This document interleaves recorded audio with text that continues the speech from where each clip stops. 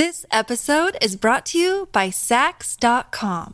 At Sax.com, it's easy to find your new vibe. Dive into the Western trend with gold cowboy boots from Stott, or go full 90s throwback with platforms from Prada. You can shop for everything on your agenda, whether it's a breezy Zimmermann dress for a garden party or a bright Chloe blazer for brunch. Find inspiration for your new vibe every day at Sax.com. Hey, it's Ryan Reynolds, and I'm here with Keith, co-star of my upcoming film, If, only in theaters May 17th. Do you want to tell people the big news? All right, I'll do it. Sign up now and you'll get unlimited for $15 a month and 6 months of Paramount Plus Essential Plan on us. MintMobile.com/switch. Upfront payment of $45 equivalent to $15 per month. Unlimited over 40 gigabytes per month. Face lower speeds. Videos at 480p. Active Mint customers by 531.24 get 6 months of Paramount Plus Essential Plan. Auto renews after 6 months. Offer ends May 31st, 2024. Separate Paramount Plus registration required. Terms and conditions apply if rated PG. When you need mealtime inspiration, it's worth shopping Kroger, where you'll find over 30,000 mouth-watering choices that excite your inner foodie. And no matter what tasty choice you make, you'll enjoy our everyday low prices, plus extra ways to save, like digital coupons worth over $600 each week. You can also save up to $1 off per gallon at the pump with fuel points. More savings and more inspiring flavors make shopping Kroger worth it every time. Kroger, fresh for everyone. Fuel restrictions apply. Welcome to the New Books Network. Hello, everybody. This is Nathan Moore, your host on the New Books Network. Today, we will be interviewing Yaron Eliav about his new release, A Jew in the Roman Bathhouse, Cultural Interaction in the Ancient Mediterranean, out of Princeton University Press. Out of Princeton University Press. Welcome to the show, Yaron. Thank you very much, Nathan, for having me. I'm happy to be here. And can you give your New Books Network audience a primer on your academic and personal background? Sure. Well, I'm a professor at the University of Michigan. I've been in Michigan for over 20 years. Originally, I'm from Israel. I did a lot of my training as at university, at the Hebrew University in Jerusalem. My undergraduate work, some of my graduate work I did in the United States. Then came to Michigan in the early 2000s via a few years in New York. And I've been here. I'm a professor of Jewish history and the Roman Mediterranean. And I teach and I research in Ann Arbor, Michigan.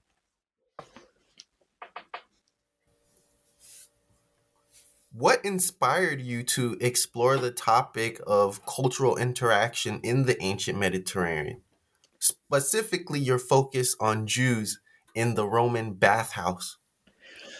Well, cultural interaction is a sort of a big word, which kind of hides in many ways the dynamics that create life. You know, our culture defines who we are. It's a set of views and ideas and concepts and practices. Now, Jews and Romans, it's like two systems of life, which when they met, when they engaged, it sparked a certain dynamics, certain developments that happened. It's a very long history, but out of that meeting of Judaism, and through Judaism also Christianity later on is sort of a manifestation. It's a development within Judaism. Judaism and Christianity on one side met the Roman world.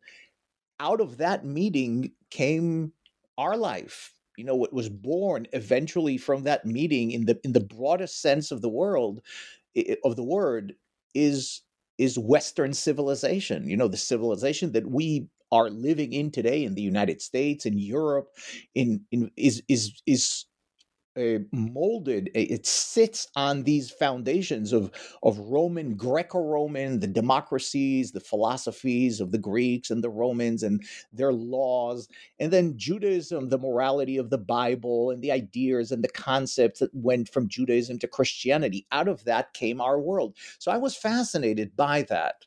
And I'm a historian of small things. Today it's very fashionable to talk about big history. I'm a small history guy.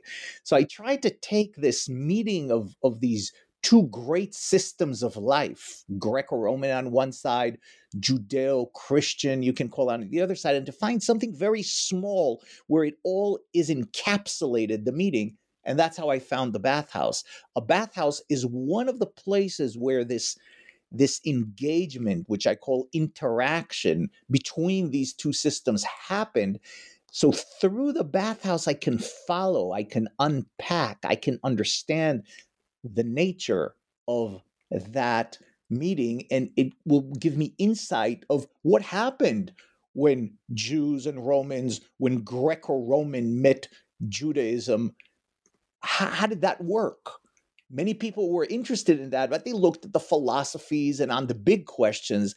I looked at it through the small space of the Bathhouse. Can you provide an overview of the key cultural elements and practices you discuss in your book regarding Jewish Roman bathhouses? Sure.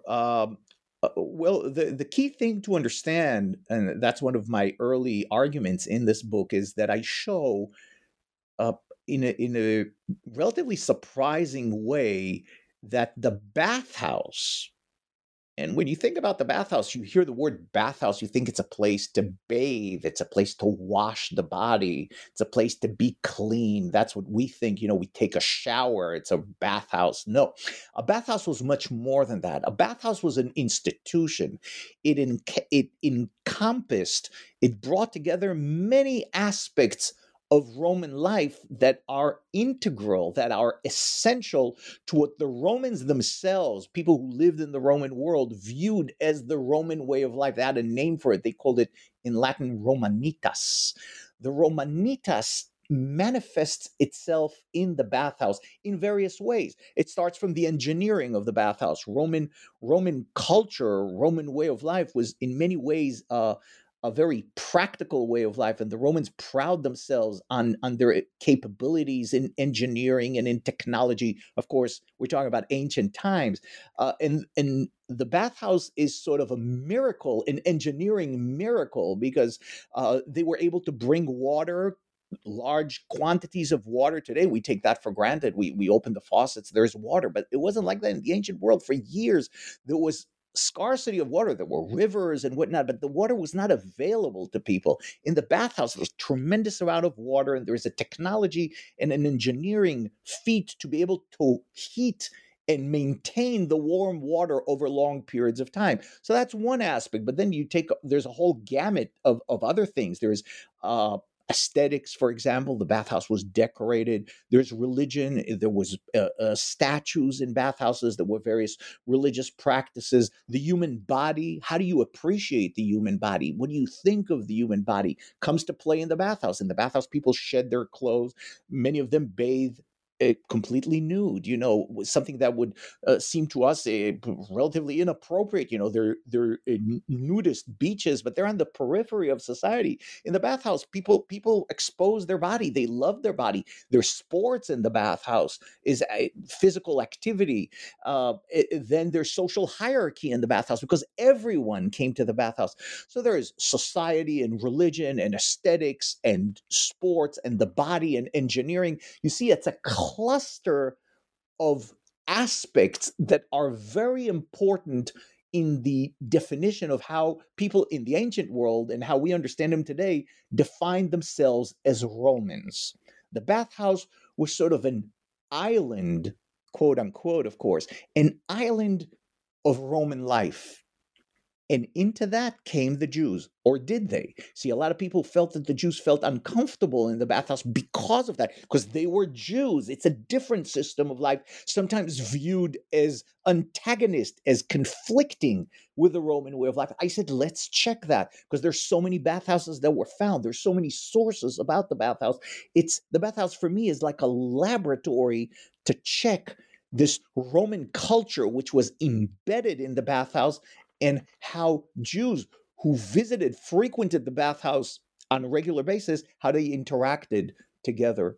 So that's why I was leaning. That's why I chose this topic. Great. And how did you approach the research process for your book?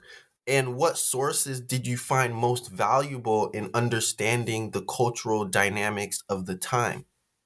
Well, the research is what we would call in academia, university researchers would call this interdisciplinary, which is, again, one of those big words that I don't like using so much. What stands behind it is that in order to study the bathhouse, as someone standing today in the 21st century looking 2,000 years back, you need different tools to work with bathhouses. Because first, and that's what appealed to me, that you need to, it's not enough to be an expert or to be able to research one group of sources. You have to be comfortable with multiple realms of the ancient world. For example, a bathhouse is a physical place. It has walls, it has dimensions, you can touch it even today. So the discipline of archaeology is very important here. And I'm an archaeologist by training. I have 2 degrees in archaeology.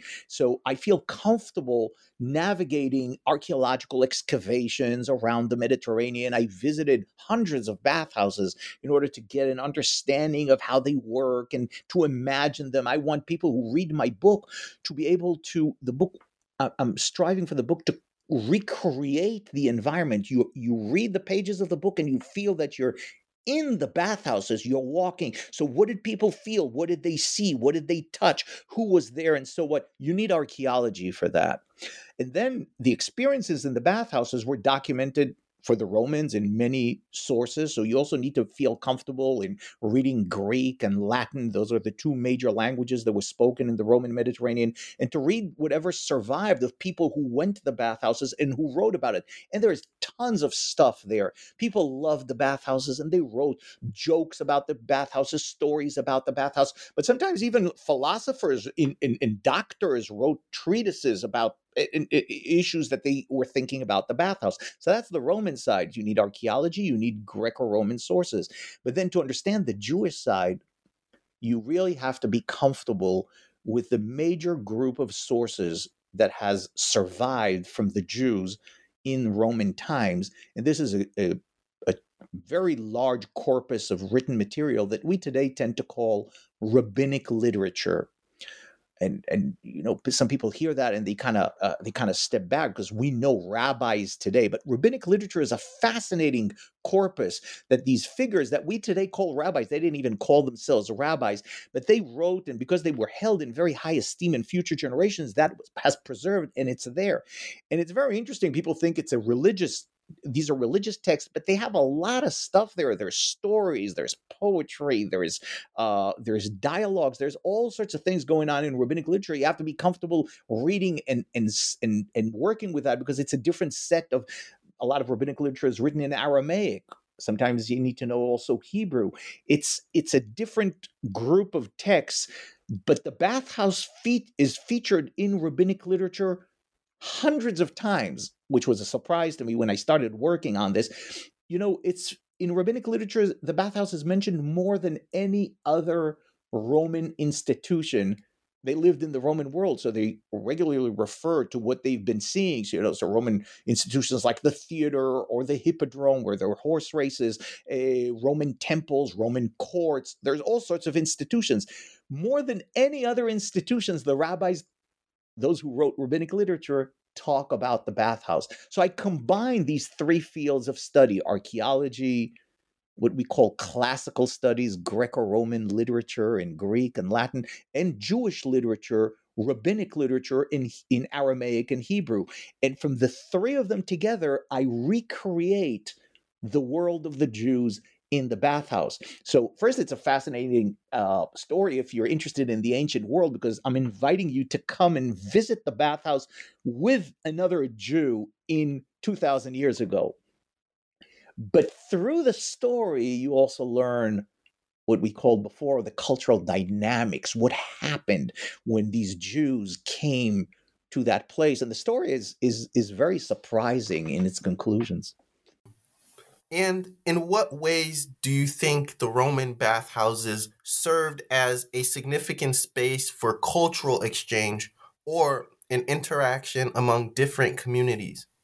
Well, I think that the bathhouse was the place where cultural interaction happened in the ancient world. And I'll tell you why. Because it is the number one place that everyone went to.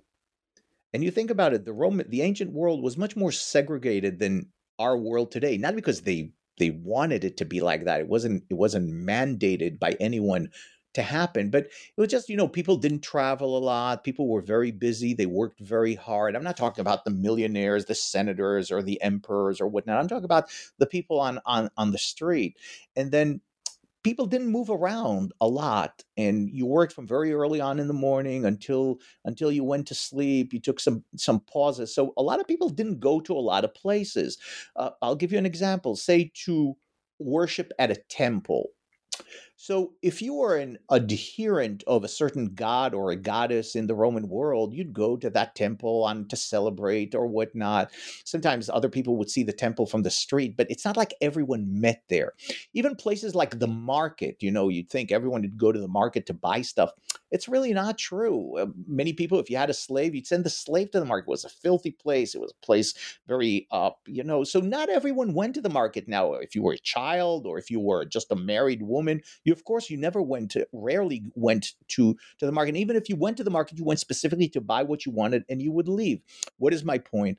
My point is that the bathhouse is the only place that everyone went and attended on a regular basis. There were other places of entertainment, for example, theaters, or as I mentioned before, like people in the Roman world loved to go to hippodromes. They loved horse races. But again, those places didn't exist everywhere. Not every town had a theater. Of course, only big cities had. And also the theater didn't function on a regular basis. If there was some show there or whatever, you wanted to go, not everyone went. On the other hand, our sources tell us that everyone went to the bathhouse. We're talking about slaves, kids, women, married women, unmarried women, men of all strata of society. The wealthiest people, multimillionaires that you wouldn't think today, say you go to the beach, you wouldn't find celebrities going. They go to private beaches, they go to their swimming pools and whatnot. But the public bathhouse, everyone wanted to go. We have even some information that sometimes even the emperors themselves, that wasn't a frequent, but others below the emperors, senators and magistrates and wealthy people all went to the bathhouse. So it was a place that drew everyone together. And that's why it's a place so easy to study through it, the interactions between people. Now, since you had Romans there and Greeks and whatever people in the empire, wherever you are, Syrians, Arabs, Phoenicians, Egyptians, Celts, Germans, whoever it is, Jews. So the uniqueness of the Jews is that we know a whole lot about them because of this literature that survived from them. The bathhouse is an ideal place to study these interactions between people. It's, I would say, the best place to, if you want to look specifically at one place and really unpack the small details of culture, the best place to do that is a bathhouse. And I know that you said that you were a smaller historian, or you looked at smaller places, for example. Today, you might find Yiddish spoken in New York or a place like LA. Where did we find these bathhouses in the Roman Empire? So, for example, like what cities were popular? Sure. So here's the thing. Bathhouses were very popular. And when you want to understand their popularity, I always tell my students, take an experiment and go 2 weeks with showering only in cold water. Just do it. No one would do it, or very rarely you'd find these people. Why? Because we take it for granted the amenities that are provided by us being able to go to the shower, to the faucet in the morning, open it, and get hot water to put on our faces. We don't pay attention to it. But in the ancient world, it was extremely unique. Before the Romans, you didn't have that. The Romans developed a system to bring large quantities of water everywhere. And it was a relatively simple system with aqueducts. And once they started doing that, channeling water into cities and towns, even villages, and they had surplus of water. They had too much water. An aqueduct, you can't stop the water. It's not like faucet. That's how they started developing bathhouses, because they started thinking, hey, what can we do with all this water? The Romans were very practical. Well, we have a lot of water. Well, why don't we let people use it? But if people use it, they're very cold, the water. They're not appealing. Well, let's warm them. That's how the Romans think. And that's how they developed this system of heating large quantities of water. But once they did that, it became extremely popular. Everyone wanted it. So you're asking me what cities had bathhouses, and my answer to you, there isn't a city that didn't have bathhouses, and not even one bathhouses. Sometimes a certain city could have tens and even more. I'm not talking about the largest city in the Roman world was Rome itself. Rome had 1 million people living in it at the height of the empire, which today is not considered that big. But you think about the ancient world, that was a city that no one has ever seen before. In Rome, there were hundreds of bathhouses, and I'm not exaggerating here. We have the sources. Hundreds of bathhouses operating simultaneously in Rome at one time. 300, 400, 500 bathhouses, some of the sources say, in certain periods of time that were operating because everyone wanted to go. It's all based on demand. Everyone wanted to have this very simple joy of life, being able to immerse your body in hot water on a regular basis. We think it's so banal, it's so basic, but that was their life. They didn't have something. For them, it was the greatest joy that could come. There's a Roman saying that says, women, wine, and bathing is what makes life. Now, the first two, we can understand. Wine, everyone kind of likes it, makes you happy and whatnot. Women, from the male point of view, of course. But bathing, why did they put that in one of the three elements that makes life? Because for them, there was nothing more joyful. So you go through the Roman Mediterranean, and I follow track around the Mediterranean. There are tens of thousands of bathhouses. Even today, thousands were found by archaeologists. And when you look at them, the spread of them in every city, in every town, even in every village, a small village, 400 people living in this village out of nowhere, they gather some money and whatnot, and they build a bathhouse. And the second reason there, once you have the system of how to build that bathhouse, it's relatively simple to build. Relatively simple. So if it's relatively simple and it provides so much joy, everyone wanted it. And so you have thousands of them throughout the Roman Mediterranean in the smallest of places. Every city, you name a city in the Roman Empire, I'll tell you how many bathhouses were there. Alexandria, hundreds of bathhouses. Antioch, those are the big cities. Alexandria, Antioch, and Rome. But even in smaller cities throughout, say, what is today Turkey, which was called Asia Minor, or what is today Greece, say Athens in Roman times, or cities like Ephesus and others in there. And then you go to places highly inhabited by Jews, say in the territories that were part of the Roman Empire, which is, say, today modern Israel or Palestine. You find bathhouses everywhere, in big cities, small cities, towns, villages. That's the uniqueness. That's why it's so easy to study, relatively easy, because the assumption has to be that everyone was there. And I find them in cities in, say, what in Roman times was called Judea, the place where what is today modern Israel, in cities like Tiberias or Jerusalem or Caesarea, which was a big city there. But even in other cities like Gaza, now in the news and whatnot at the time, were a very important Roman port city. You find Acre, which is Akko today, another city in North Israel. You find bathhouses everywhere. And when you find them, you have to say, well, the residents, the people in those cities, they wouldn't build the bathhouses and not go to them. It's an investment. People went to those bathhouses, Jews included. So to answer your question, where do I find them? Everywhere. Were there any surprising discoveries or findings during your research that reshaped your understanding of cultural dynamics in the ancient Mediterranean? Absolutely. Research, that's what's nice about it, is it's full of surprises. There isn't a day without a surprise. It's like you go on a journey and you don't know what you're going to find. You let the evidence tell you the story.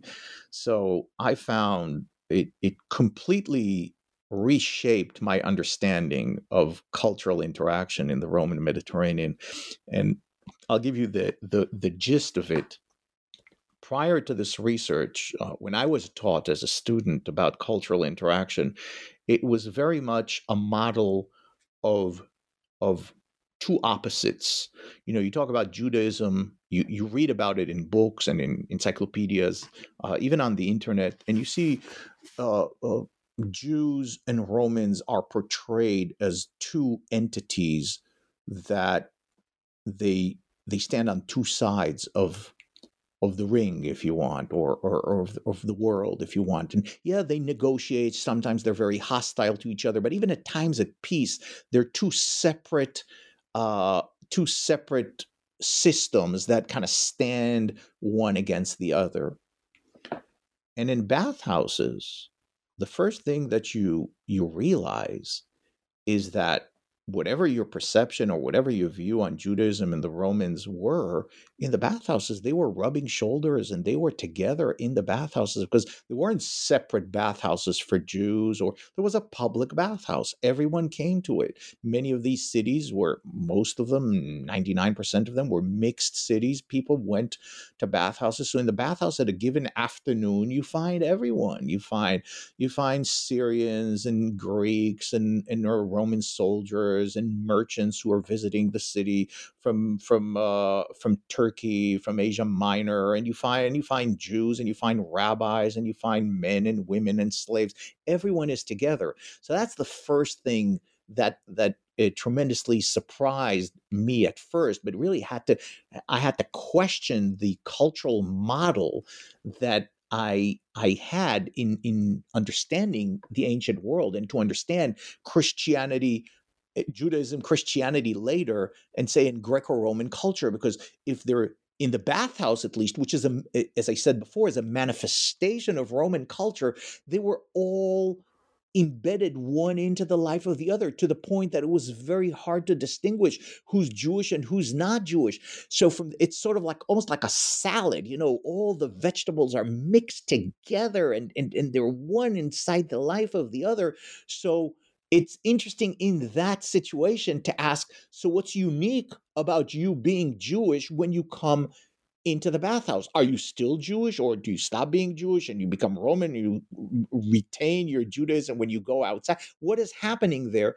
And in the book, I tell the story of the bathhouse, but I also develop a different cultural model to understand the interaction between Judaism / Christianity and Roman times. And in many ways, I think that this model also can help us understand other societies and other cultures.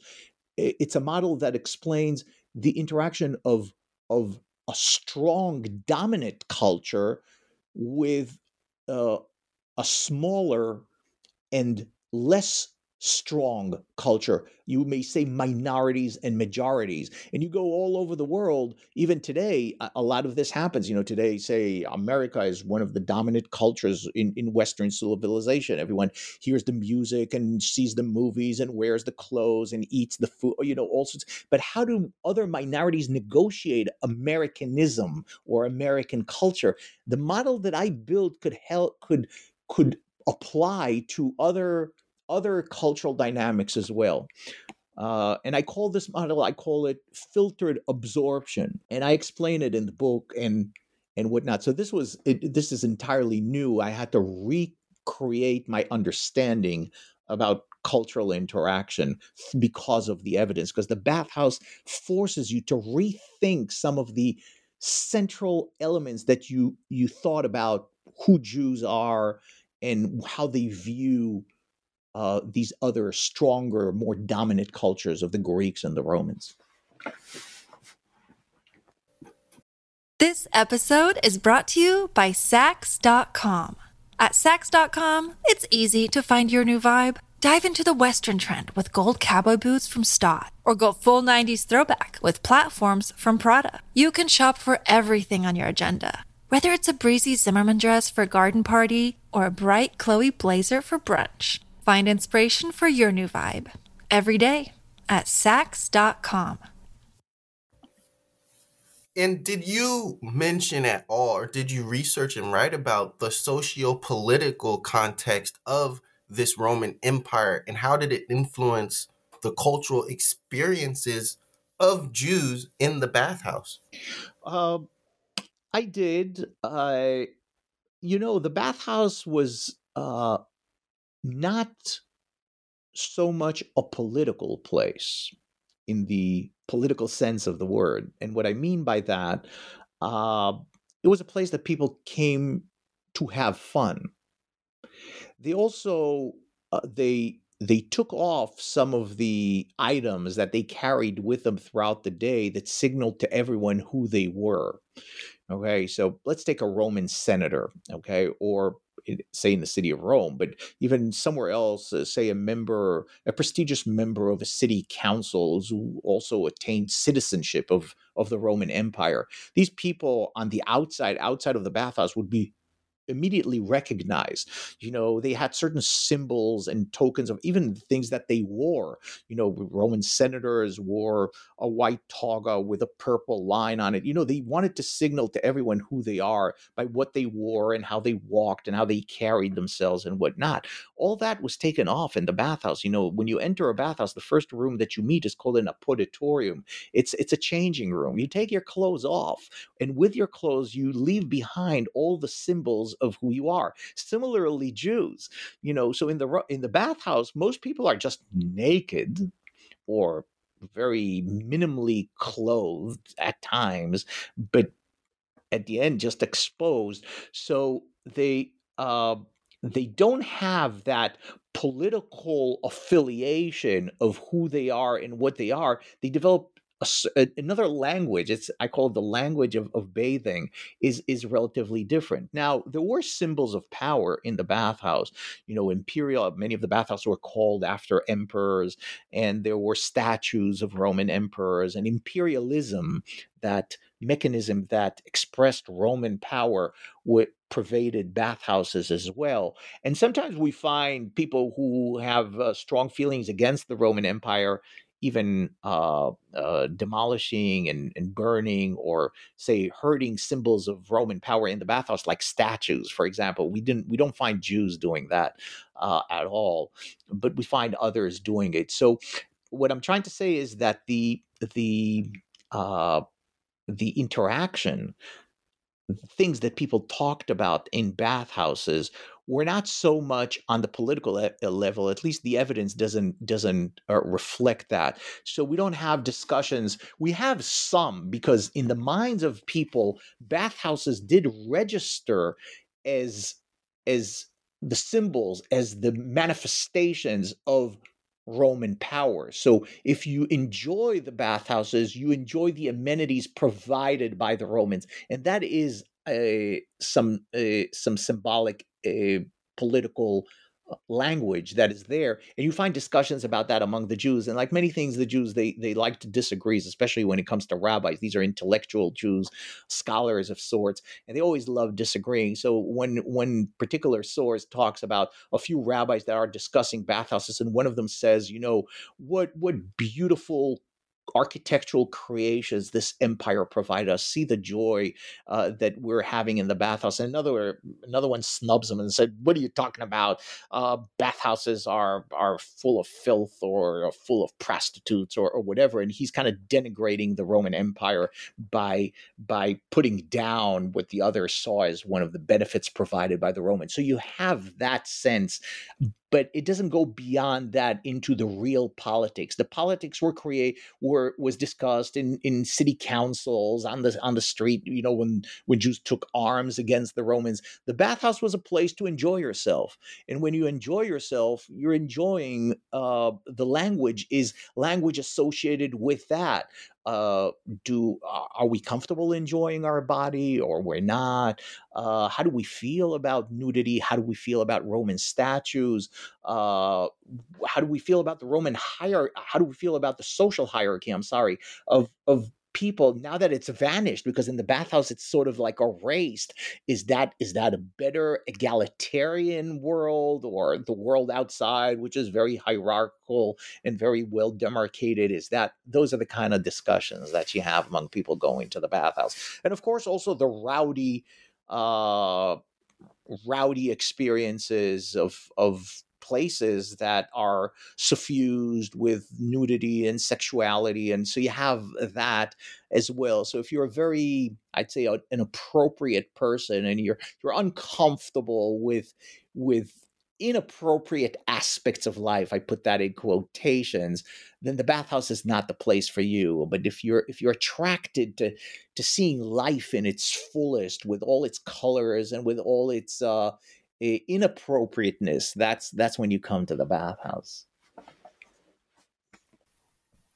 What about other figures of Roman authority? Was there conflict or collaboration within these communities? Uh, I would say both. The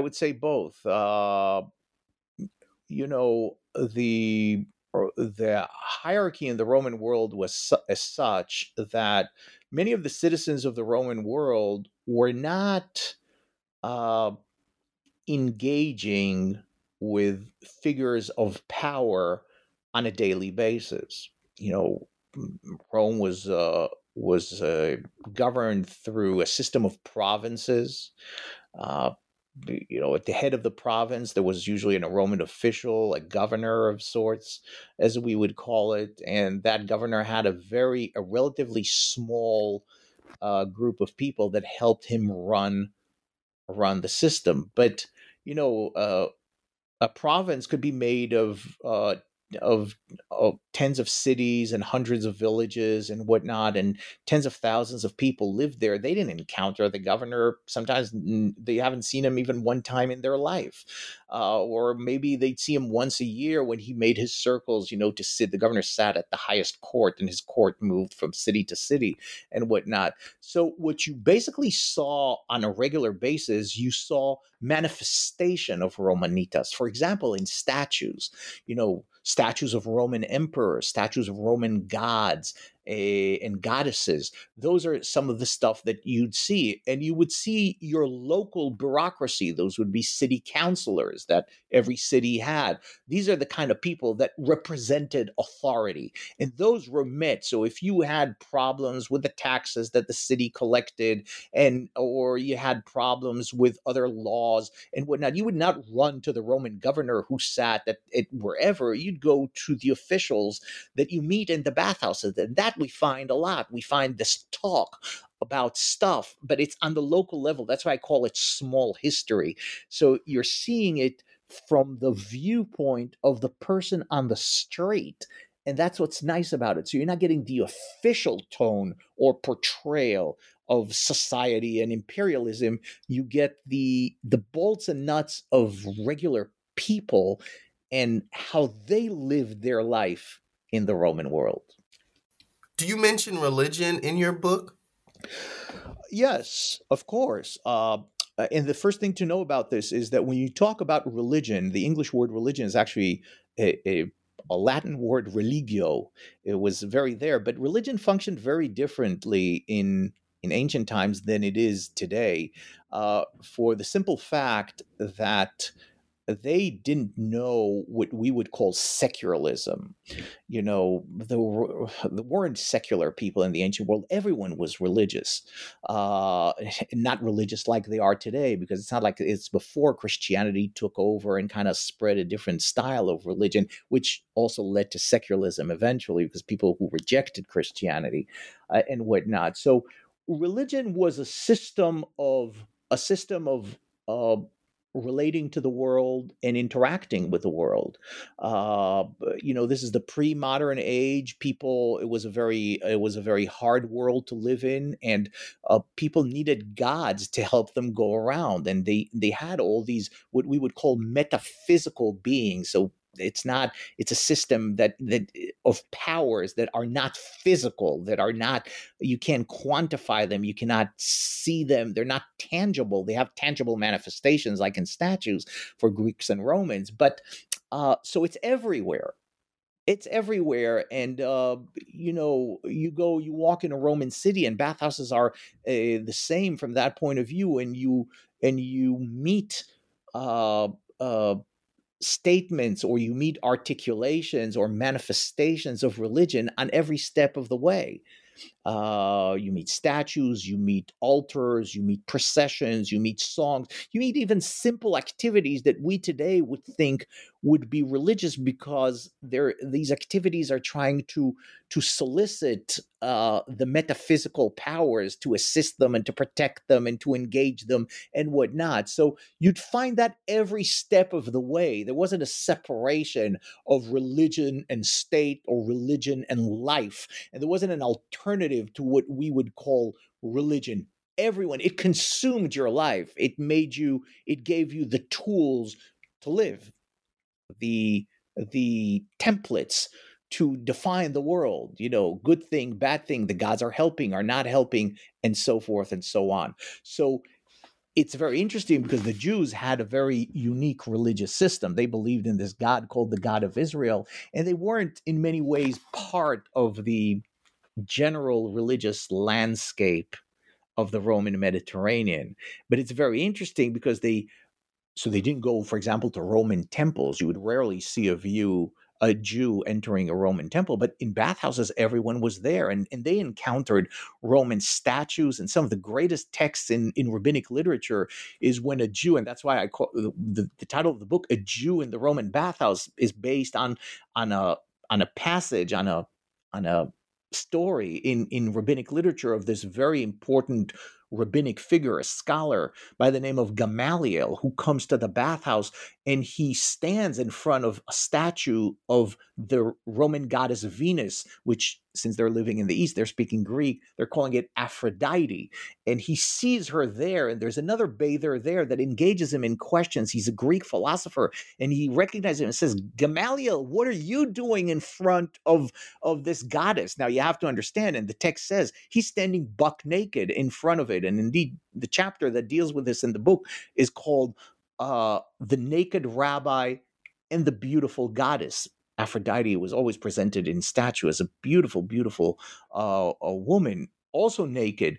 And what's going on in that conversation and through that story represents these dynamics of cultural interaction that I talk about. Because the rabbi would probably not go to the temple to worship Aphrodite, but when he meets her in the bath, he's forced in a way to question, or to articulate, or to define his way of life. Is it appropriate or not? And and he's there, it's probably appropriate in his eyes. So what are the ramifications, and what comes out of that is a fascinating cultural discussion about religion. And you see religion in Judaism, Greco-Roman religion, is manifested in Aphrodite, and Judaism is represented by this scholar Gamaliel.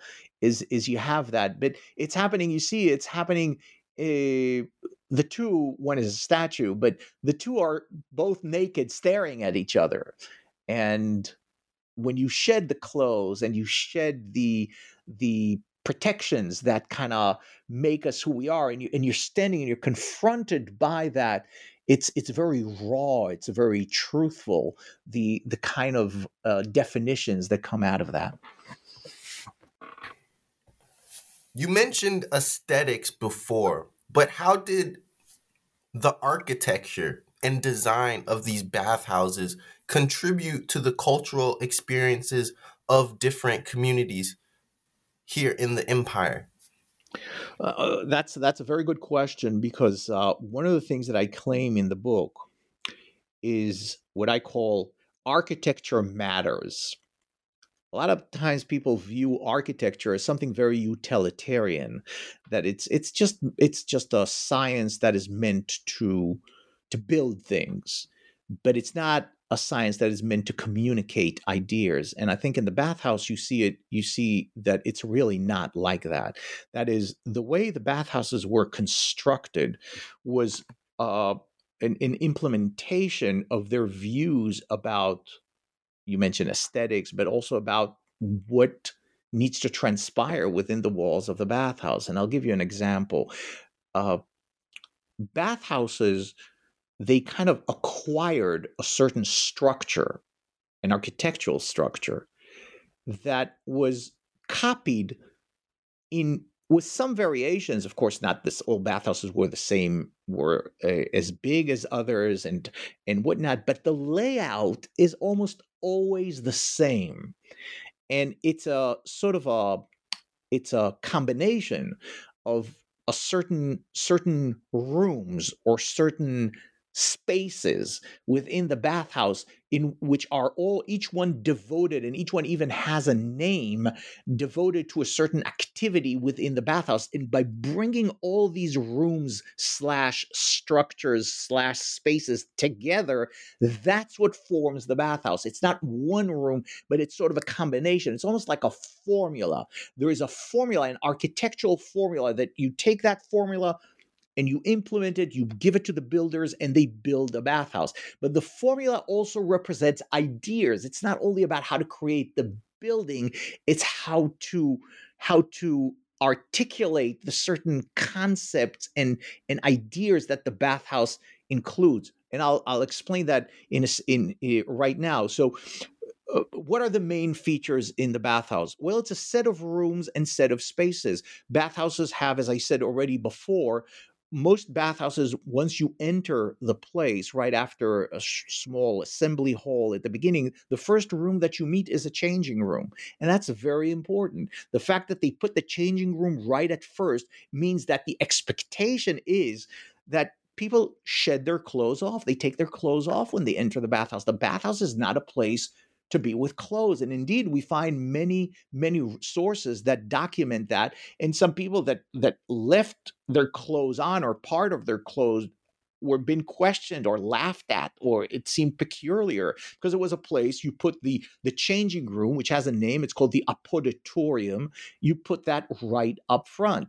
And from there, you would think, all right, well, I take my clothes off, I jump into the water. That's not true. The second space is an open space. It's called a palestra, and it's an open courtyard that usually most of the bathhouse had a floor made of stones or mosaics. The palestra had sand in it because it was a relatively large outdoor space for physical activities, which tells you that the people spend a lot of time in the bathhouse, and one of the first things that they wanted to do is develop a sweat. They would go and work out at the palestra. There were all sorts of games. The Romans loved to wrestle. We're not talking professional wrestling. We're just talking as a sport, as an activity. And that's why the floor there was made out of sand. So they developed a sweat. They got dirty with the sand and whatnot. And then they started going into a series of rooms with different temperatures of the water. There's the cold room, the frigidarium. There's a room that the water becomes a little hot. And there's the very hot room. It's called the caldarium. These are Latin words that mean caldarium, frigidarium. You hear the word refrigerator. That's the word cold. It's a room that serves cold water.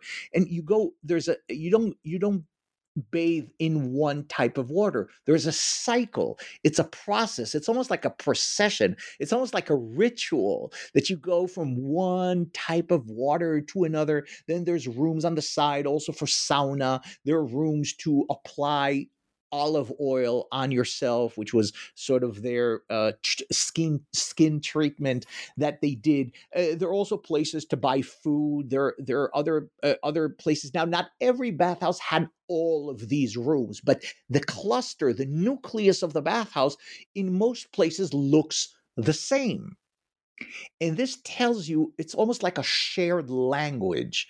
You see, if they build bathhouses in pretty much the same way throughout the Roman Mediterranean, this is a world in which 50 million lived in, and they went into that room. It's sort of like a shared experience. They're all tied in this way of life. That's why bathhouses are, the architecture of bathhouses as you asked, is a representation of Romanitas, of the Roman way of life.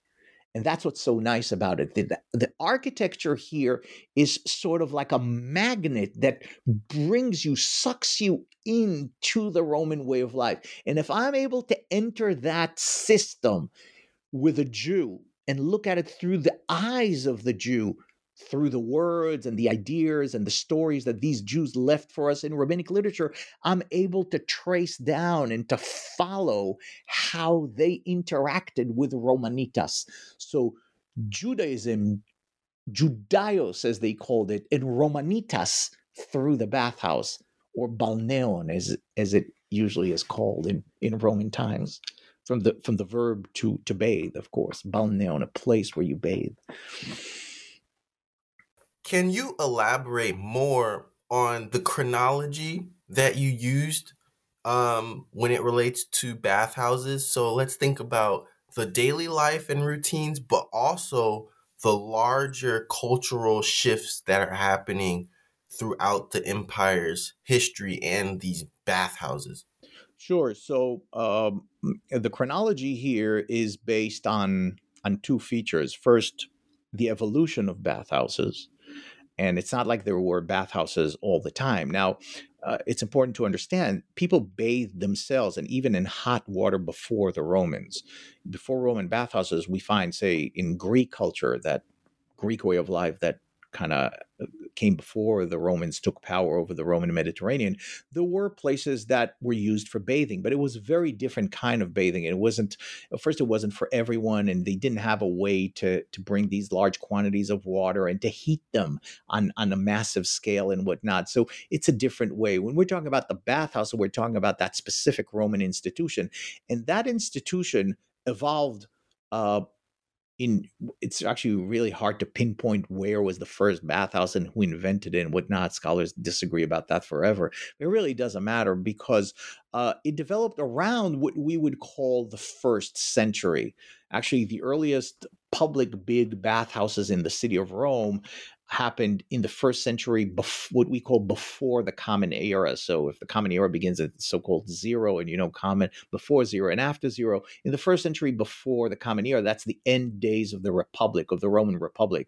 Figures like Julius Caesar and his adopted son Augustus, everyone knows about those people. So Augustus, who was actually the first Roman emperor, his best friend was a dude by the name of Agrippa. And Agrippa, he's documented as building one of the first imperial bathhouses. These were the great bathhouses in the city of Rome. There were bathhouses, public bathhouses already before that in the first century. But from there, Roman bathhouses start spreading throughout the Mediterranean. This happens in the first 100 years of the Common Era. They start spreading throughout the Roman Mediterranean.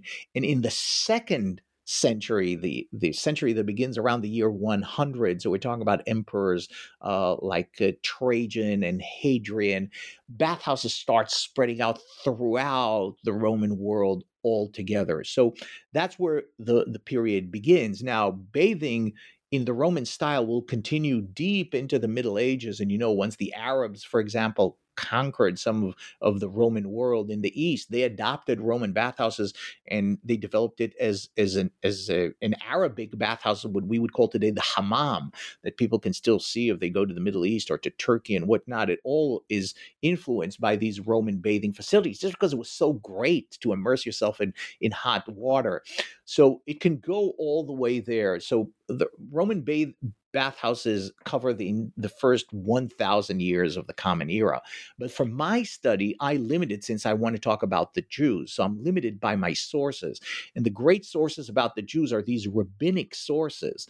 Without that, I have no access to the Jews. Yeah, there is a source here and there, but they don't speak about bathhouses too much. And some of them even were written before bathhouses became so popular. So there's this Jewish philosopher that lived in Alexandria called Philo.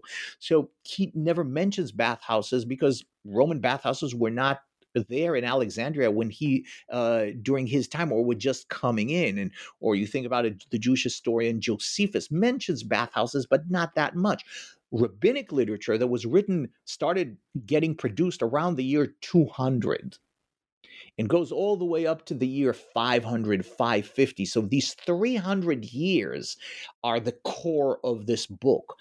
And the reason that they're the core is because there I have a lot of information. There are hundreds of references, stories, and statements and concepts and all sorts of things about bathhouses in rabbinic literature. So in those 300 years, I can, through rabbinic literature, 300 years from around 200 to 500, more or less, that's where most of the story of the book takes place, because I know a lot about Jews during that period of time. And of course, I have all the archaeology and all the Greco-Roman literature as well. That's where I can do my interdisciplinary study of that. So I would say the book is about Judaism and Roman culture and their interaction, mostly around 200 to 500. I do go and look at the 100 years or so, 150 years before that, and I go a little bit after, but the central of the focus, the chronological focus, is on those 300 years.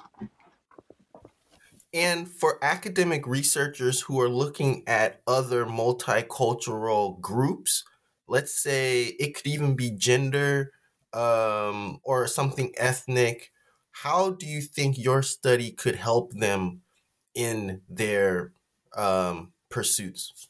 Well, it could, in the sense that topics that are discussed in the book are really broken down to what I call their elements. So take, for example, gender. Gender is a central component of the discussion here because women went to the bathhouse. They bathed with men, and most of them were also exposed. So the questions regarding gender, or regarding what does it mean to be a woman, what are the relationships between men and women, they're all very bare, and that's why I said the book was sometimes even a little rough.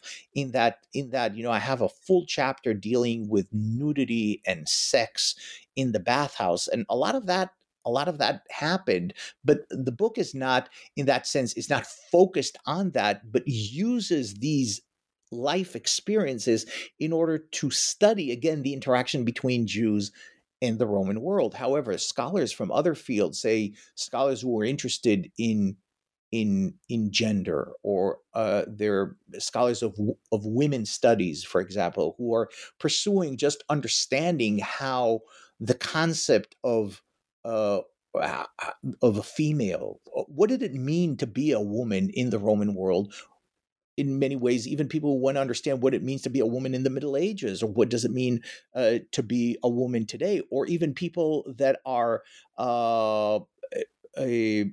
men who are having different forms of expression of their sexuality. For example, one of the things that happened in bathhouses was homosexual relationships and whatnot. So all these things are discussed in the book, and the book has an index. And I've already heard that people who are studying completely separate topics related to the ancient world, but also the relationship between the ancient world and more recent times, have found the discussions in the book useful, not in the sense that I take the discussions toward the question of the book, which is culture interaction between Judaism and the Roman way of life. But through that, through the bathhouse, you actually have access to a lot of topics that are central to the study of culture, such as gender, such as aesthetic. What does it mean to be beautiful? What is beautiful? What determines beauty? In the bathhouse, these are very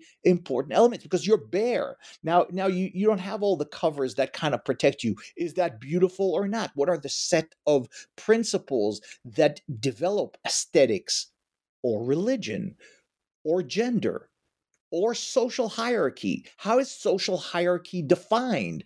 What makes it? What are the powers that establish power in a society? What happens when power loses its marks or its articulations? All these things are in the book as well. So I think in that sense, scholars from other fields would have the ability to benefit from some of the sources that I bring, and I translate. All the sources are in English there. So even if you're not proficient in Greek or Latin or Hebrew or Aramaic, everything I bring, I translate into English, and it could be used for different studies of different topics.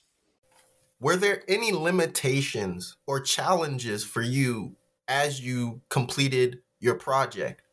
There were a lot of limitations. Of course, a project is never finished. The end of one project is the beginning of another project. For me, one of the limitations I took upon myself was I knew I wanted to write a book about this, and I wanted the book to be readable. I didn't want the book to address only scholars. One of my major goals, because I thought, hey, here's an opportunity to get to the heart of this very important cultural moment, the meeting of Judaism and Roman culture. I wanted to write it in a language that would bring a lot of people into it. I didn't want it to be cataloged as a book in an academic library. I wanted to be in a public library, and I wanted anyone who's interested in nonfiction, has nonfiction interest, either in if say these are people who are attracted to the Roman world, or they're just attracted to understanding culture and would be able to read and be able to enjoy the book. So that's one of the first limitations. It's the limitation of presentation. I presented the material as a story. It's a story. It's an invitation to come with me to the bathhouses. And my challenge was always to break down at times rather complex conceptions and whatnot into a language and into a presentation that would be inviting and would be appealing to everyone. There's humor in the book. There are no footnotes. There are footnotes, but we allocated the footnotes all the way to the back. You can read the book without reading any academic jargon or footnotes or bibliography. Just read the story. A story of an institution that existed in ancient times and we don't have it today, and a story of this group of people, the largest minority in the Roman world, the Jews, and how they engaged that institution with its various aspects, with its various elements that create that institution. So the book starts with a description of the bathhouse itself, and there is some reproductions that I created with some artists and whatnot. There's a diagram at the beginning of the book that really just allows you to feel it's an entire recreation of a typical bath and so forth and so that's one of the major limitations I had. The limitation of, it's not a limitation, but it's a principle. Tell the story in a way that everyone can understand it. The second limitation was a limitation of length. I couldn't tell the entire story because it would take a series of books. There was too much material. So I had to pick and choose which aspects of the bathhouse am I going to talk about in the book and which I will leave out and leave for other people to work on or for me to write about in the future or whatnot. And I left some aspects, but the book doesn't cover all aspects of the bathhouse. I took those that seemed to me most important, most interesting to the topic, and some I've left out. What about preserving cultural identity? Historical preservation likes material culture. So, what remnants of these bathhouses exist today, whether in culture or physically? Oh, there's every city you go to that was part of the Roman world, you would find a full range of remnants of these bathhouses. Bathhouses are very, very easy to identify. They're ancient remnants because they had a very unique type of elements that were incorporated into it. For example, the heating system of the bathhouse. So the way the Romans heated the bath was by raising the floors up and sending hot water underneath the floors.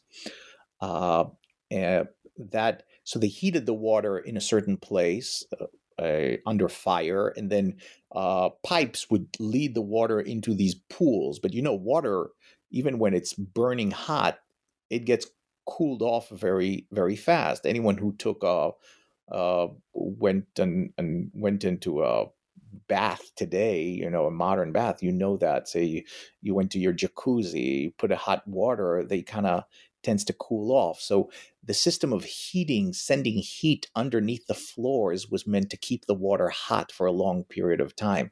That system is called, they use the Greek term hypocaust, which is a Greek word that means to heat from underneath.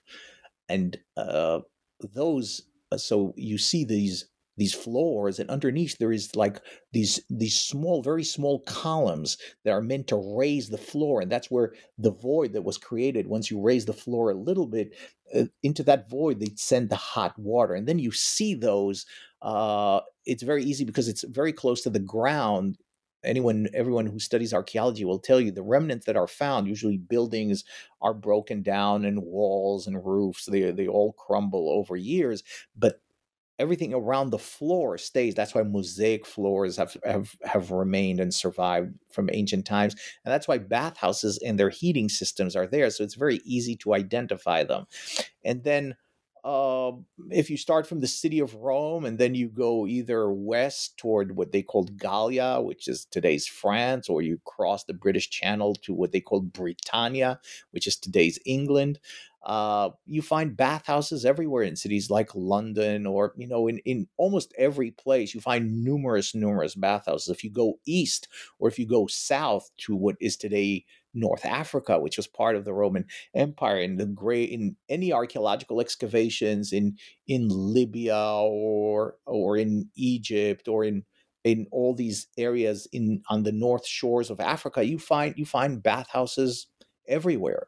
And of course, the region that interests me the most are the eastern shores of the Mediterranean, because a lot of the Jews live there, especially in the areas that are today would be considered, say, modern Israel / Palestine. In those places, you find bathhouses everywhere. So there were great Roman cities like the port city that King Herod built, called Caesarea. You go to today it's an archaeological park. You go there, you see at the center, you find a couple of bathhouses. Or a city like Scythopolis, which is today a city called Beit An. All these cities, you find Roman cities had bathhouses. And if there were bathhouses, chances are the archaeologists found at least the remnants of the floor, and they're able that way to kind of recreate the layout and some of that. And then many other aspects of the bathhouse were found: the palestra, the various rooms, the changing rooms, and whatnot were found. So you can see them anywhere you go throughout what was the Roman Mediterranean, which today are the various countries around the Mediterranean: Southern Europe, North Africa, the Middle East, the western parts of the Middle East, the east, which are the eastern shores of the Mediterranean. Debates. Are there ongoing debates or controversies among scholars in some of the things that you have written about?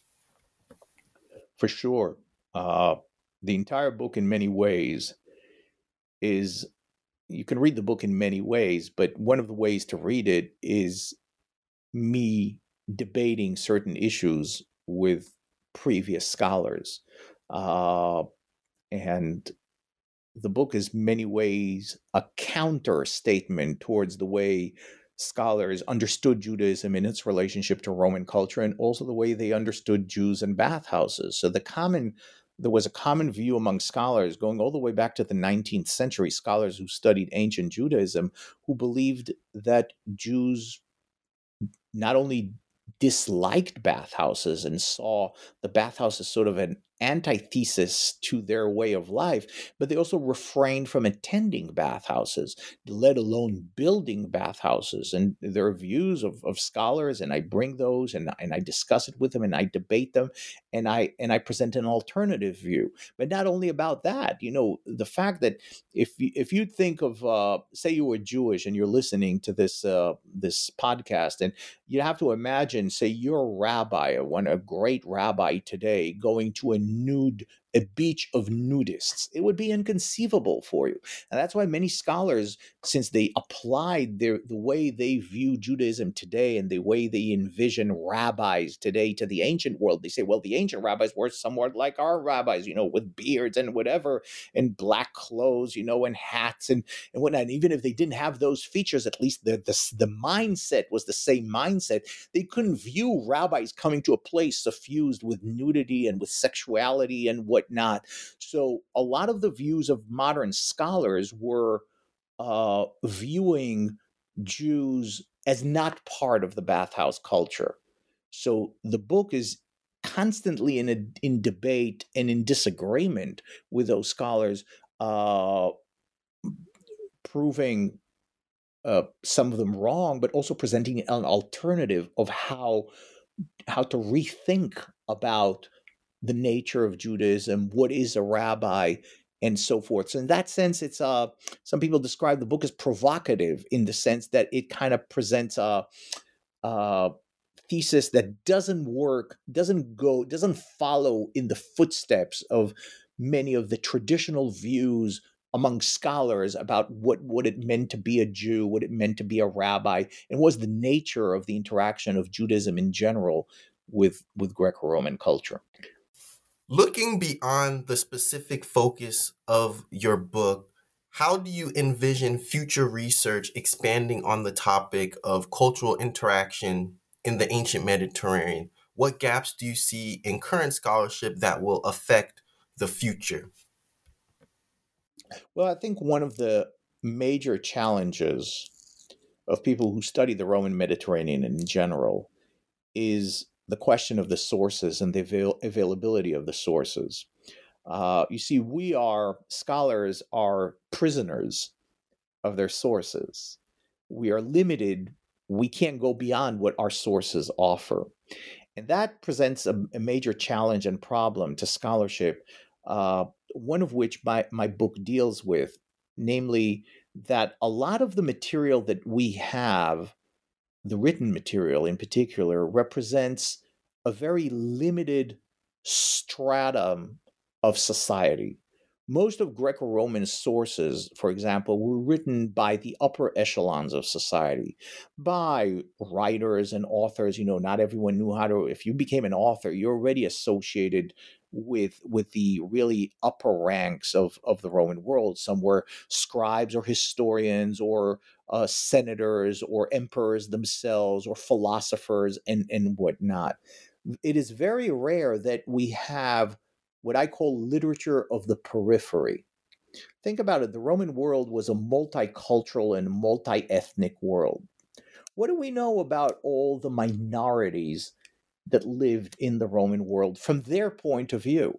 Not what the Romans wrote about them. Let's talk about Syrians and Egyptians and Arabs and Phoenicians and whatever groups lived. I'm focusing on the Roman East for now, but it could be the same thing on the Roman West. What do we know about the Celts or the Germans and whatnot? So yeah, we know about the Germans, but we know what Julius Caesar wrote about them or what Tacitus wrote about them. So a lot of the views of one of the challenges for future generations would be to recreate the multi-layered society and culture of the ancient world. And we, in the past century or so, we're pretty much limited to either looking at emperors and upper ranks or looking at others, but through the lenses, that is, through the writings of those who wrote about them, which were those upper ranks. Now, my book is unique in that sense, is that I study the Roman world, but with rabbinic literature, I am able to recreate the voices of a group that lived really very much on the outskirts of the Roman world. They live in this eastern province of Judea, far away from Rome, far away from the center. Most of them never been in Rome or even close to it. But we have a very rich articulation in this literature of who they are, and what they're doing, and so forth. It's a huge opportunity that rarely happens, that you have a reservoir, you have a line of communication with people on the periphery of the Roman world. And I think, I would hope, I call for it in the book, that more topics and more people who are studying the Roman world would use rabbinic literature. Rabbinic literature is a reservoir. This is a huge corpus. There's some 40 books. We're talking about thousands and thousands of folio pages that discuss almost every aspect of life. I focused only on bathhouses, but there is a call in this book, it's a sample of how rich this literature is and how useful it could be to study Roman life, mainly because it provides you access to voices that are usually not heard in the traditional sources that study the Roman world. The problem for scholars, for colleagues of mine who study the Roman world, is a language barrier. They have to train themselves in rabbinics.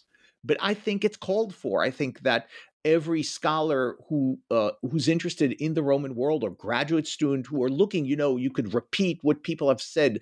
Mostly the story of the traditional sources, for the most part, has been exhausted. We've been studying it now for 200 years, almost all the way back to the Renaissance. It's the same corpus of sources, classical sources. And here I'm bringing up a potential of a different group of sources, and I'm showing people, hey, look, it's very rich.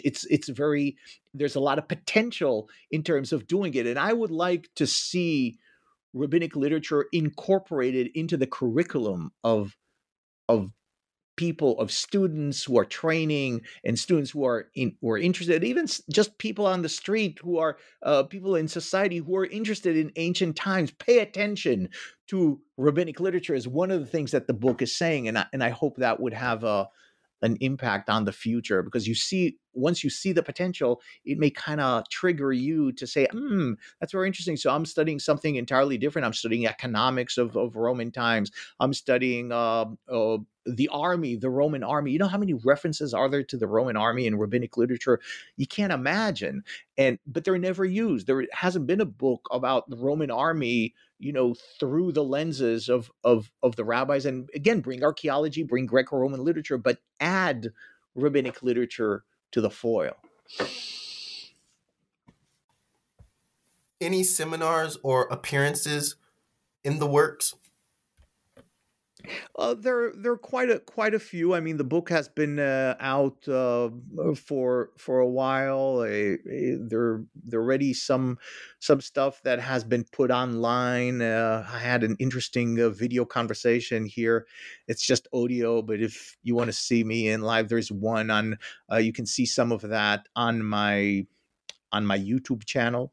If you just look on YouTube under my name, you can see some of those presentations. There are going to be others. I'm going to be in the summer. I've attended last summer some presentations in England that I've done. This coming summer, I'm going to be heading to Europe. There were some plans in the Middle East as well, but the area is now unfortunately consumed in war one more time, so it's not the best. But we'll be there, and people who are around the University of Michigan, which is where I am, can, of course, access more of that. I like also the format of video. So if you do go to my YouTube channel, you'll see I've produced some one short film on matters very closely related to what we're doing here, focusing more on statues. It's a movie called Paul in Athens, which is free on my YouTube channel. There's some other video clips that I shot around the Mediterranean. So if people like that form of expression through the visual expression, through watching and seeing, that's a good place to go as well. Do you have final thoughts for our New Books Network audience? If I have final thoughts, well, first, it was a lot of fun to talk to you, and I obviously, people who still read books, they enjoy the adventure that books provide, and I enjoy that too, and that's why I devote my professional life to explore and to share my adventures. My adventures in the Roman world are in in that book. So I would just say, hey, if that interests you, I invite you to join my adventure in the bathhouse and come dip your feet in the water with me, as one would say. You listened to an original podcast recording of the New Books Network and your host, Nathan Moore. Our audience can thank Yaron Eliav and Princeton University Press for discussing his new book, A Jew in the Roman Bathhouse, Cultural Interaction in the Ancient Mediterranean, out of Princeton University Press. Subscribe to get more episodes from the New Books Network.